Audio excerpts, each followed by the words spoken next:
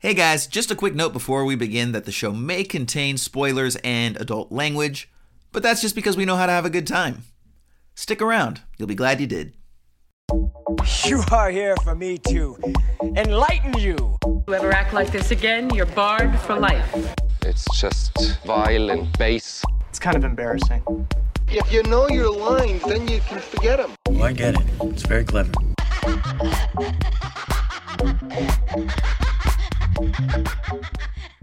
Hello, peoples, and welcome to Esoterica Cinema, the program where we take films from the cinematic multiverse and discuss the hell out of them.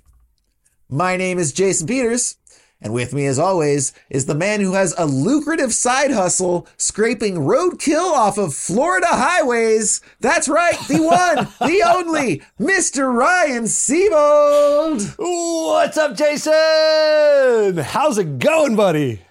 I'm pretty good, man. And I got to admit, man, money is tight. So I'm thinking about starting my own business where, kind of inspired by you, I scrape dead insects off the windshields of actively moving vehicles. I think it's a great actively business moving. plan.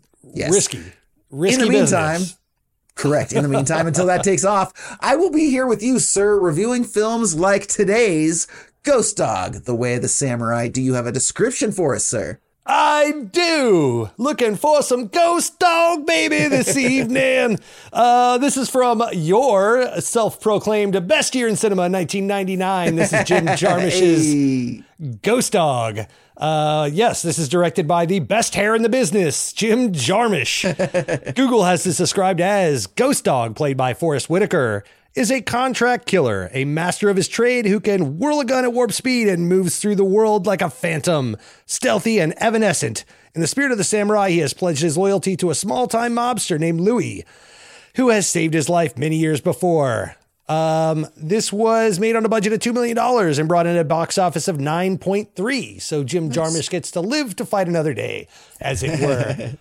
But yeah, this was indie as fuck. It felt like a few years, maybe too late for a movie like this, but I did really enjoy it for what it was. It just was laced with pregnant pauses and all kinds of things that we're going to get into. It was also, a culture gumbo salad. It was crazy, all the things that were combined to make this movie work. And somehow Absolutely. It did work. And again, we're going to talk about all this and more very soon. But Jason, I got to ask you, as always, buddy, what did you think about this movie?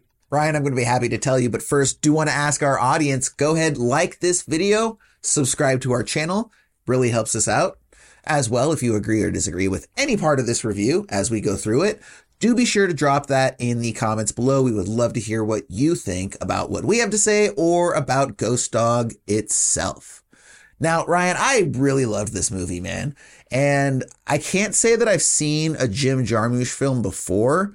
Apparently, as I talk to some people, this is sort of a different film for him. It exists outside of most of his other body of work, essentially. But I really enjoyed it to the point that it really makes me want to check out a lot more of his films. And yeah, you kind of mentioned it, like part of just what draws me to this film is it's such a singular piece. It's got so many disparate elements that like no one would really ever put together because they wouldn't work and they shouldn't work. And yet somehow they do here, and we're going to go into why that is, I think. But, from the acting to the score to the characters, certain thematic elements of the visual language that he uses.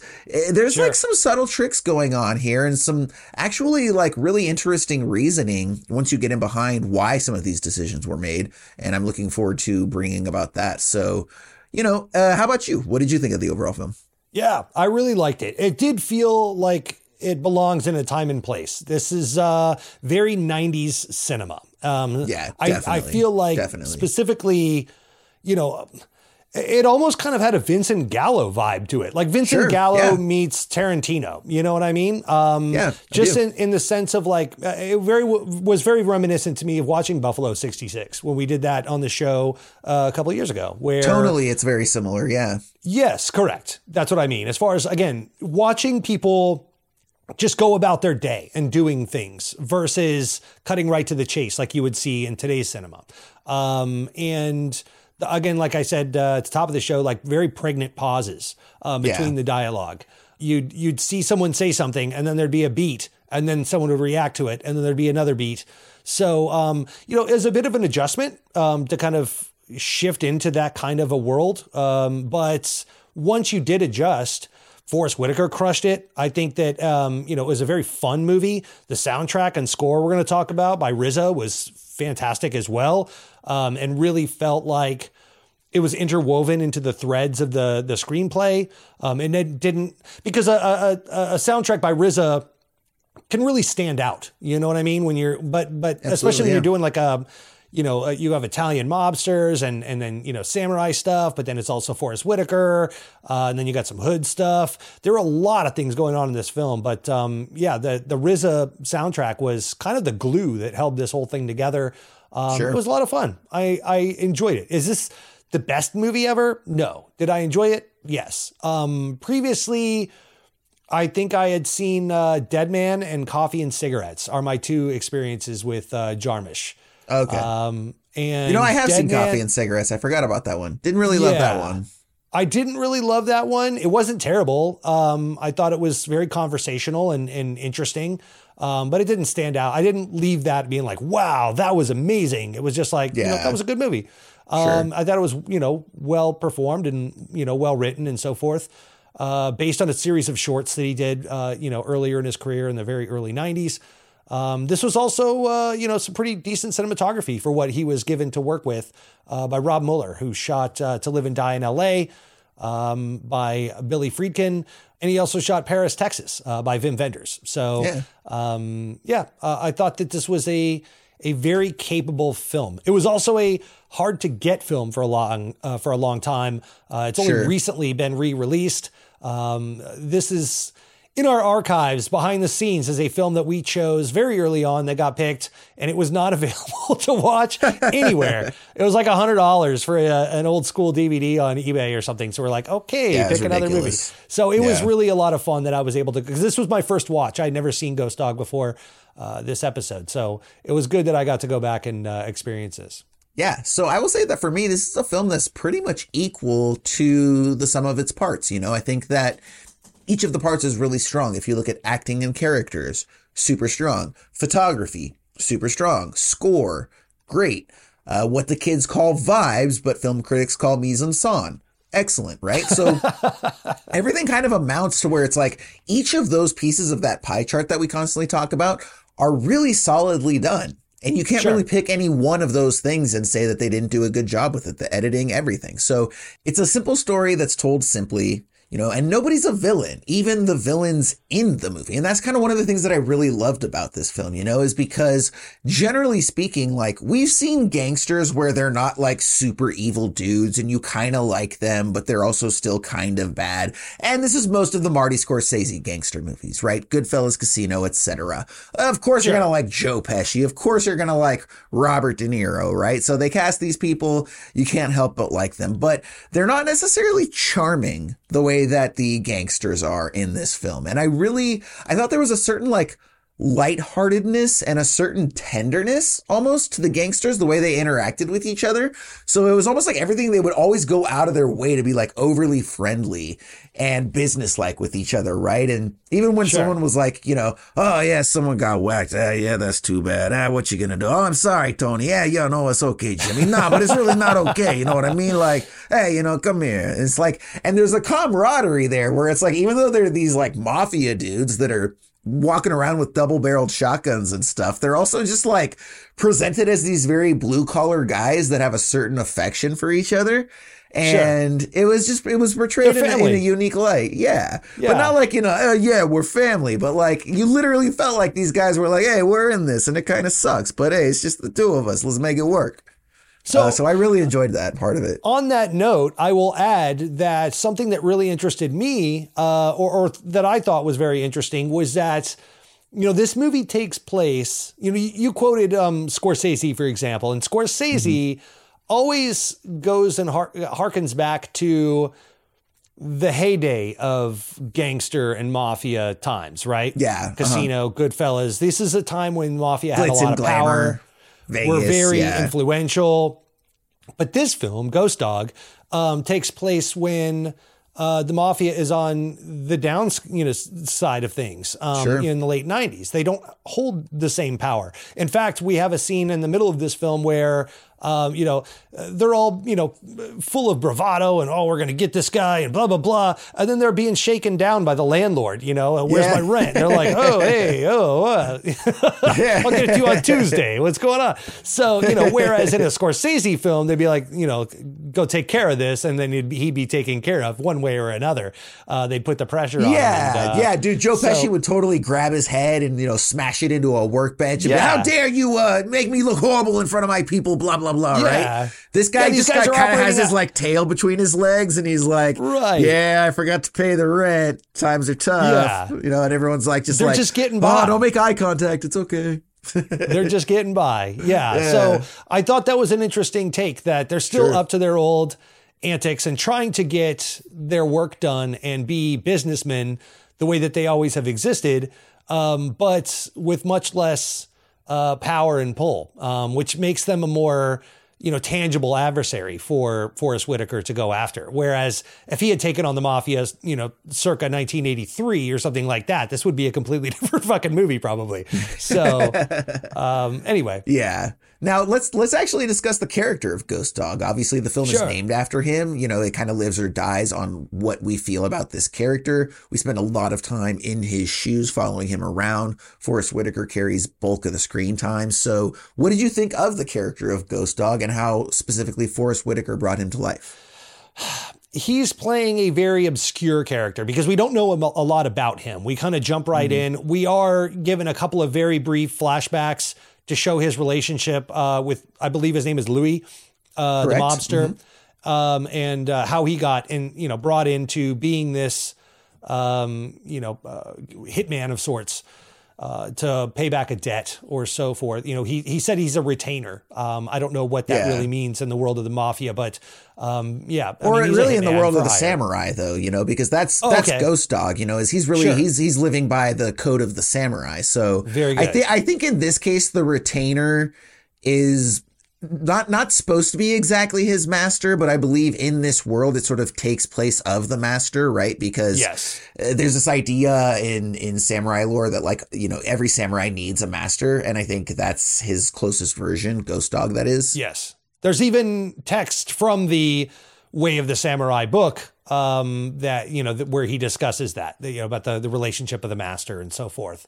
That's described. So if that's the retainer relationship kind of subbed in by proxy, then I'll go down that road. But I thought Forrest Whitaker crushed it. I thought, he's always engaging to watch. It's rare with the exception of movies like The Last King of Scotland and stuff like that, it's rare you get to see Forrest Whitaker in a leading role. He's always kind of an aside or a detective or, an additional part or something like that. It's rare that he carries a film so profoundly like this. So I thought it was really unique to see him do that. You see him in Rogue One and, all these different roles where he's an ancillary character that comes in, gives this amazing performance for 10, 15 minutes and he's out. But, I thought he did a great job, especially since he wasn't even given any dialogue aside from narration until like a half an hour into the film. He didn't speak. So, he's a very quiet, solemn samurai. Yeah, it's a really interesting character, the way that he's drawn. He does have that sort of sullenness or the quietude that a samurai often has, the sort of lone wanderer who doesn't keep any friends and makes friends with nature and animals and exists among them, etc. But also, just the casting of Whitaker, right? So the first thing there's a couple things that are unique. First and foremost, let's just, obviously is the physicality, right? Like Forrest Whitaker's not a dude in great shape, and so it just, seeing like a sort of like a chubby dude play a samurai, there's just like your brain's like, oh, okay, this is a little bit different, right? And even when he's practicing, like you can tell that I think they intentionally like didn't have him practice martial arts and stuff because you can kind of tell it's a little rough and it's not polished. And so I think all of that lends to him being like a real person, right? Like, it's not like, oh, here's this mythical guy who's a superhero or, you know, has he's not like like Jet borderline Li or supernatural Bruce Lee. powers.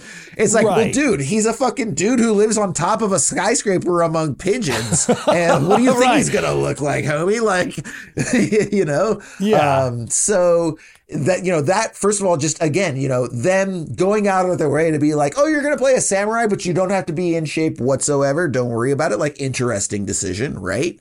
And then he also doesn't erupt with the same sort of violence. Like most samurais, it's like slow boil, simmer, simmer, simmer, then attacked by enemies, which allows the inner fury and anger to come out in the name of justice, right? We see that in samurai films. It's also mirrored in Western films, which are famously patterned after samurai films. So that makes sense. We saw it in Lone Wolf and Cub. Lone Wolf and Cub, Sword of Vengeance was very much like that. And he was kind of a, you know, heavier set dude, you know, he was, middleweight totally. kind of dude. And he didn't have a six pack or, you know, wasn't all jacked or anything. He was just a guy that was it kind very of makes him more of an formidable and- everyman, you know? And Yeah. I think it makes it a little bit more relatable instead of Sure. elevating him to some mythic, again, you know, superhero with chiseled abs and, you know, like the way we look at the dudes from RRR or something where it's like, oh, of course they're superheroes. Look at their muscles, right? So I thought of Lone Wolf and Cub a lot during this film because same type deal where, you know, Lone Wolf and Cub, he was a, you know, trained killer with a heart of gold because he was looking after this boy that, you know, and pushing him around in the cart and the whole thing. In a very similar way, we see Forrest Whitaker's character, Ghost Dog, you know, be very soft to the little girl and to the man selling ice cream and stuff like that. Like you could tell, like he was a softie, like he had a big heart and he's a big he was teddy only bear. doing this out of an extension of his code that, Sure. you know, to the samurai. This was his way. And, you know, in a lot of ways, I talked about this in our Lone Wolf and Cub episode. Everybody go back and watch. But, you know, that was also kind of copied and pasted onto a modern setting with The Mandalorian. Very much a similar deal with the Baby Yoda character, Grogu, and all of that. You know, we get that here with Forrest Whitaker's Ghost Dog, you know, again, being a trained assassin with a heart of gold. And in defense of the film, he does use guns as his swords. So it's not like he's out there, you know, with a big katana, you know, doing all these, you know, karate kicks and stuff. You know, he is a hired assassin. You know, he's you know, he hides in bushes and snipes people and, you know, goes in the front door and cleans up with white gloves. But, you know, so it does play it a little more real that way. I was going to say you would be forgiven for mistaking his gun for a sword because I love the way that they incorporate the sound effects. And every time he puts away his silencer, he never just puts it in. He always whips it around like a Bushido blade and it goes whoosh, whoosh, whoosh, and then like puts it in his holster. Right. And again, like it's just such a silly thing to do. And like there's so many little silly moments where they're like, A lot of silly you know, moments. we're dealing with assassins and, you know, these gangsters are going on rooftops and shooting people at random and killing birds in cold blood. But also like, here's a rapping, aging gangster. And, you know, like, here's just a really silly dynamic. Like, I thought it was really funny, the dynamic between him and his best friend, the French dude, and how they would constantly be saying things in the other language. Hilarious. You know? That was so clever. Yes. Yeah. And they just reinforce that, you know, and he's like, oh, it's getting late. Must be, you know, must have something to do. And he's like, well, it's getting late. I got something to go do, you know. They can't understand each other. So the ice cream guy is speaking French or some dialect of patois or something like that. And Ghost Dog can't speak that. He speaks English, and neither one of them can understand each other for the viewers that have not seen the film. And so, they're constantly saying the same thing and not knowing that they're saying the same thing. We see it as the viewer through subtitles, but that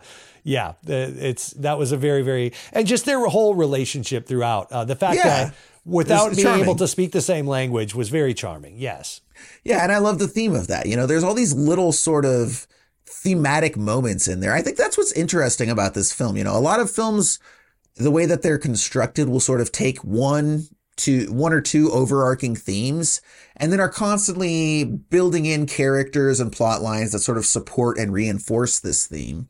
Whereas with this film, I think if there's a general theme, it's just the overall theme of like, humans treating other humans with compassion, especially in their close-knit groups, right? Like we see the best friend played by Isaac de Bencole. I'm sure I butchered that. My apologies, Isaac. Fantastic actor. But, it's this idea that friendship sort of transcends a specific shared language, right? It's almost like the bond that a person might have with their animal or something, where, that the cat doesn't understand you, but you're going to still talk to it and, show it love, and even if it doesn't understand that you're saying, I love you, you've got to think that it can pick up on the frequencies or the emotions and like understand that you're being kind to it, right? It's the same thing if you meet someone who doesn't speak your same language and, they're asking for directions and you're trying to help them out and, you're gesturing to one another, you're trying to communicate. It's not just like, oh, well, we don't speak the same language. Sucks to be you, bro. Peace out. Right.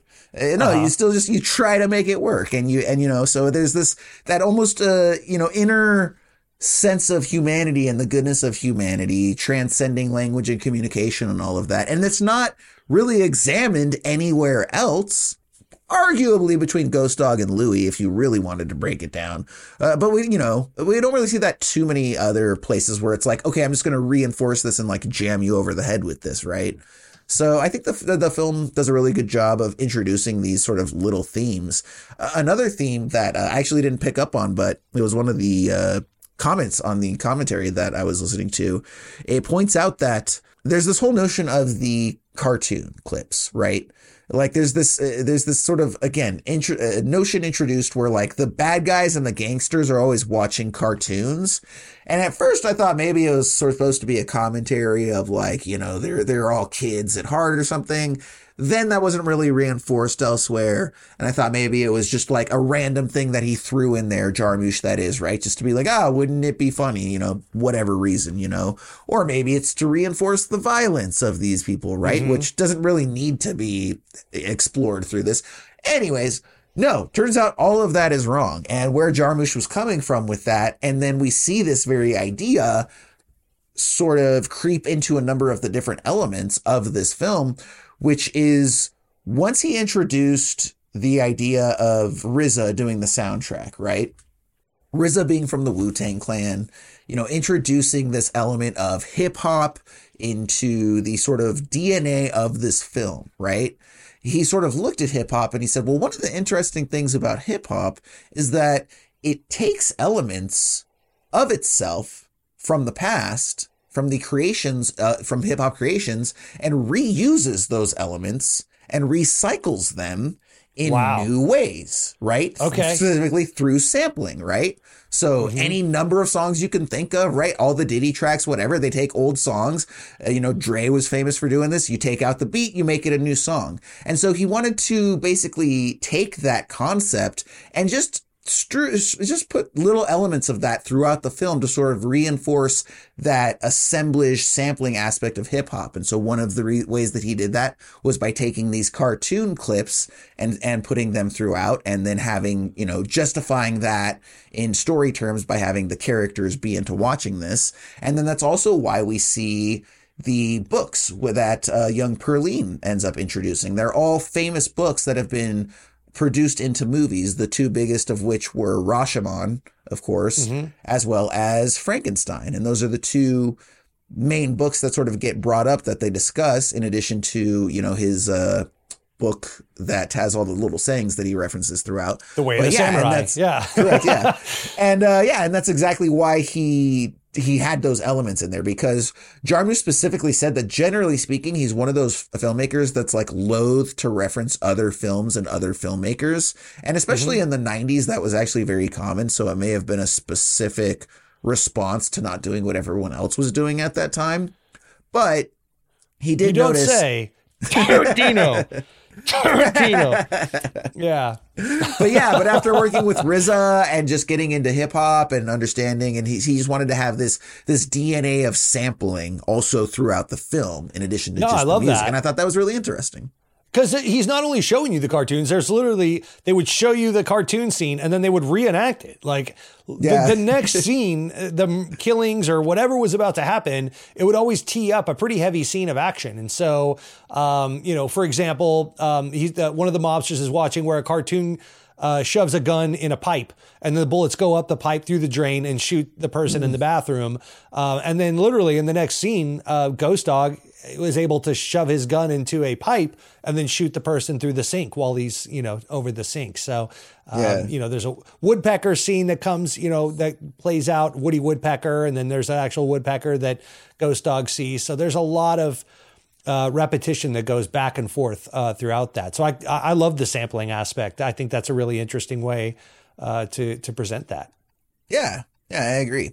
And some of the other supporting performances are really strong as well. I liked John Tormey as Louis.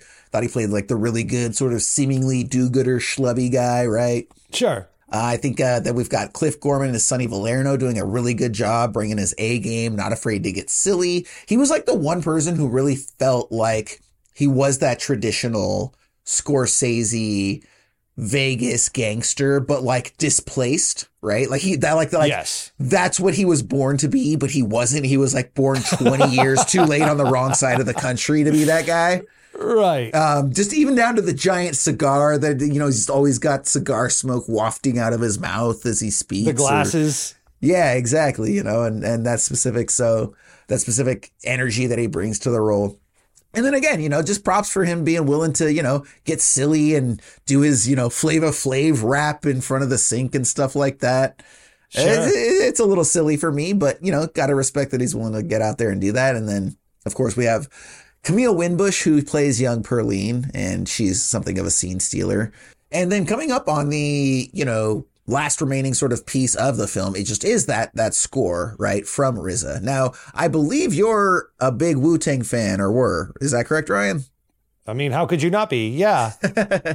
See, it's funny because for me, it was like Wu-Tang was always one of those bands that I really wanted to like. I liked all of the individual rappers, but I also ended up liking all of their individual works a lot better than the first Wu-Tang album is pretty classic, but like Wu-Tang Forever to me is just like a huge bloated album. Triumph is great, but I can't really say that I dug much else. And then that's it.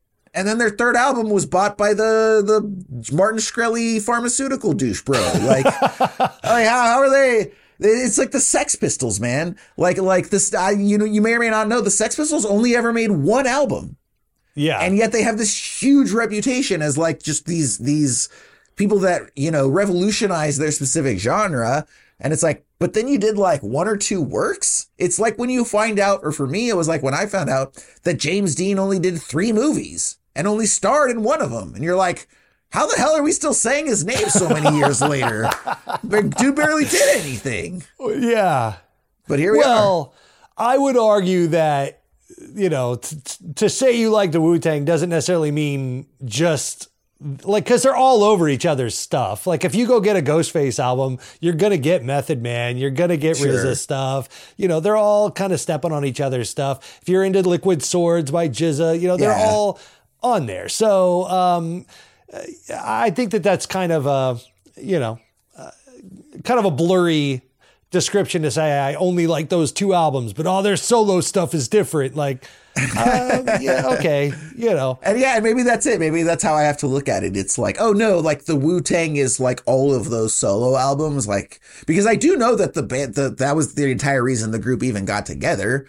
It's because they're like, hey, we're all like kind of known, but if we all joined together, then like we could all be huge. And that ended up working out for them very well commercially. So I don't know. Like I kind of look at it like it's like the Marvel Cinematic Universe of hip hop, where it's like, oh no, see, it's not just the Avengers. You got to go back and you got to watch Loki and this and that. Right. And it's like for you to say, I only like, do you like the Avengers movies? It's like, yeah, I like the Avengers movies. Well, there's only 4. It's like, well, there's really like 38,000 of these freaking things floating around.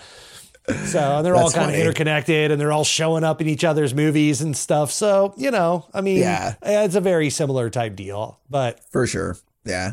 I did think it was interesting. So obviously, you know, RZA makes his little cameo there at the end. We see him walking down the street. He and Ghost Dog exchange little pleasantries or, you know, some sort of wisdom and then move along. But I did think that it was also sort of interesting to note that, you know, for the entirety of whatever exists on the score, it was really just almost like that one main theme that was really just reused over and over and over, you know? And I don't know if that was also, again, sort of supposed to reference that sort of sampling thing or just a certain nature of repetition, the way that we see the animation clips repeated and a lot of the different elements of the film repeated. But it did seem like they really leaned on that main theme quite a lot. And another aspect that's kind of interesting that sort of exists outside of the film is that Jim Jarmusch, basically, because he never really has any sort of budget to work with, the way that he gets people like Neil Young and RZA to do work for him, especially you got to remember this is when the music industry was still a thing and actually sold records and people made money off of selling those records. So he would basically let the artists keep the musical rights. So there would never really be like the studio or Jarmusch could never release the soundtracks to his films because the music would be owned by the person who did the music for the film, and they got to keep the rights to those songs. Okay. So whether it was Neil Young doing the Crazy Horse songs or whether it's RZA doing the Ghost Dog songs, they got to retain those rights. And then RZA apparently just never released the album. He only ever released it in Japan. And so for a long time, it was like a sort of like a collector's item that you could only, you know, find, pay hundreds of dollars to get or whatever. Now we have Spotify. I'm sure it's on there and it's worth nothing anymore. But yeah, pretty interesting that he never released the album, but apparently did do like a remix album with some people. I don't know. Okay. Yeah. Interesting. But like I said, you know, Jarmusch lets the artists retain their work and they're free to do or not do what they want with it, which is why we didn't get that for a long time here. Didn't he, the RZA meaning, go on to do, I might be wrong on this and I'll edit it out, but didn't he go do Kill Bill 1 and 2 after this? I forget if it's RZA or Jizza. It's one of the two of them. Okay. Can't remember. I want to say it's RZA. It's one of the two of them though. But yeah, I think only one of them really got into scoring, which it would make sense if it was RZA and this was sort of like his start into that. But yeah. One of the two of them did Kill Bill for sure. Okay. Yeah. I mean, it's just, that would probably be one of his next projects after this. I would imagine. As far as film scoring goes. So going to go ahead and wrap up as we do with our 3 adjectives feature. And for those who don't know, 3 adjectives is a little thing where we basically try to pick 3 words that best describe our response to this film. If we were to summarize it very succinctly, Ryan, what are your 3 adjectives for Ghost Dog? Mine are intentionally unpolished because of everything I said earlier. It's, you know, the pregnant pauses, that late 90s film aesthetic. It's very indie cinema-esque, to a, you know, 90s auteur-esque. It feels like Clerks, if Clerks was a samurai film that took place in New York, you know. My next one, I said right at the top, it's cultural gumbo because you got a lot of things going on here. You got Italian culture, samurai culture, you know, New York street culture, rap, hip hop culture, all coming together to make this film fire on all cylinders. And my last one is time capsule, because it does feel like it's from a time and place. You know, it was a little jarring to put on, but this was, you know, that mid 90s, you know, late 90s vibe where indie cinema, you know, indie directors would, you know, there was no smartphones, there was no YouTube, there was no digital cameras to get started on. You went into a Denny's, you lit up a cigarette, you opened your laptop and you cranked out a script the old fashioned way. It felt that way. And it was very warm and comforting to me. Jason, how about you, buddy? Yeah, for my first one, I've got eccentric. It's just like we said, a mishmash of a number of different styles and aspects that really haven't been put together in this way, for better or worse. We have confident. I think this is a very confident film. Even if it doesn't know what, I feel like they didn't know what it was going to be, but as they were working on it, they absolutely knew what it was, just sort of intuitively. And they did these things knowing that it would just somehow work, and it did. And then finally, we have character driven. I think that for a film like this, it's entirely all about the characters, from Ghost Dog himself to young Perline to the best friend to Louie to Sonny. All these characters stand out in my mind, and they're all very distinct people, you know, that have their own personalities. And I also like all of them in each of their ways, whether they're a mafia member or just, you know, a precocious young girl. So eccentric, confident, character driven. I'm going to go ahead and give this one 4.5 out of 5 stars. Wow. How about you, buddy? I'm giving this one 3.5 stars. Okay. I'm going to go ahead and throw an asterisk on this and say that this is a hard one because I hate saying, you know, this movie's like this movie, but it did feel a lot like a film that I really love by Luc Besson called Leon the Professional. I thought with Jean Reno, Natalie Portman, Gary Oldman doing an absolutely banana pants crazy performance, sniffing the things and doing the crazy stuff. But it you know, kind of copied and pasted a lot of the same beats in the sense that with Leon the Professional, you had Jean Reno with his little plant, you know, as a softer side of a trained killer. And, you know, you had Gary Oldman in, you know, kind of the stead of the mafia and all of that kind of coming after him. And then Natalie Portman, in exchange for the little girl in this film as well. So, you know, it was very, very similar to that film. And I think that film did it better personally for me. I think the action moments are more aggressive, more adrenaline soaked. I think it's, more well paced, faster edited. And I think the softer, tender moments between Jean Reno and Natalie Portman are much, more well performed and drew me in a lot more. So, and then of course, Gary Oldman's performance, blew me away as well. So, because of that, you know, I'm watching this and I'm kind of thinking, well, this is very similar to a film that I actually like a lot more. So, I kind of backed it off probably a 0.5 point to a point because of that. Yeah, that's interesting. I did not make any connections to that. Even as you're saying it, I mean, there's certain story elements that I think you could say the same, but like, they feel like very different films, you know, like if you want to like personify things, if you've got, you know, the profession, like if you're at a party and you've got the professional standing on one side of a campfire and you've got Ghost Dog standing on the other side of the campfire, I feel like those two people are very, very different. And your interactions with them are very different. And the stories they have and the way that they tell them are very different. I think that, well, like, you know, yeah, I mean, Luc Besson and Jim Jarmusch probably aren't hanging out at that campfire either. Yeah, exactly. You know, so just like, as people, so Luc Besson can be zany and silly. Like we saw that in The Fifth Element all the time, but he doesn't introduce those elements into The Professional, which is very serious, you know. The action scenes there's just one action scene in Ghost Dog where he, you know, it's the, which I also thought was good too, is interesting because in all of the samurai films, there is the moment where the warrior actually fights like 7 to 12 guys, right? And it's always sort of like one at a time. And it's always just like one slice and they're dead. And then he slices this guy and he slices that guy. And so in very much that same respect, when Ghost Dog infiltrates Sonny's compound or his house and he's going through, he has sort of those same moments where he's shooting this guy, he shoots this guy, and he shoots this guy. But outside of that, there's really no action scenes. Like I think of The Professional as an action scene with dramatic moments.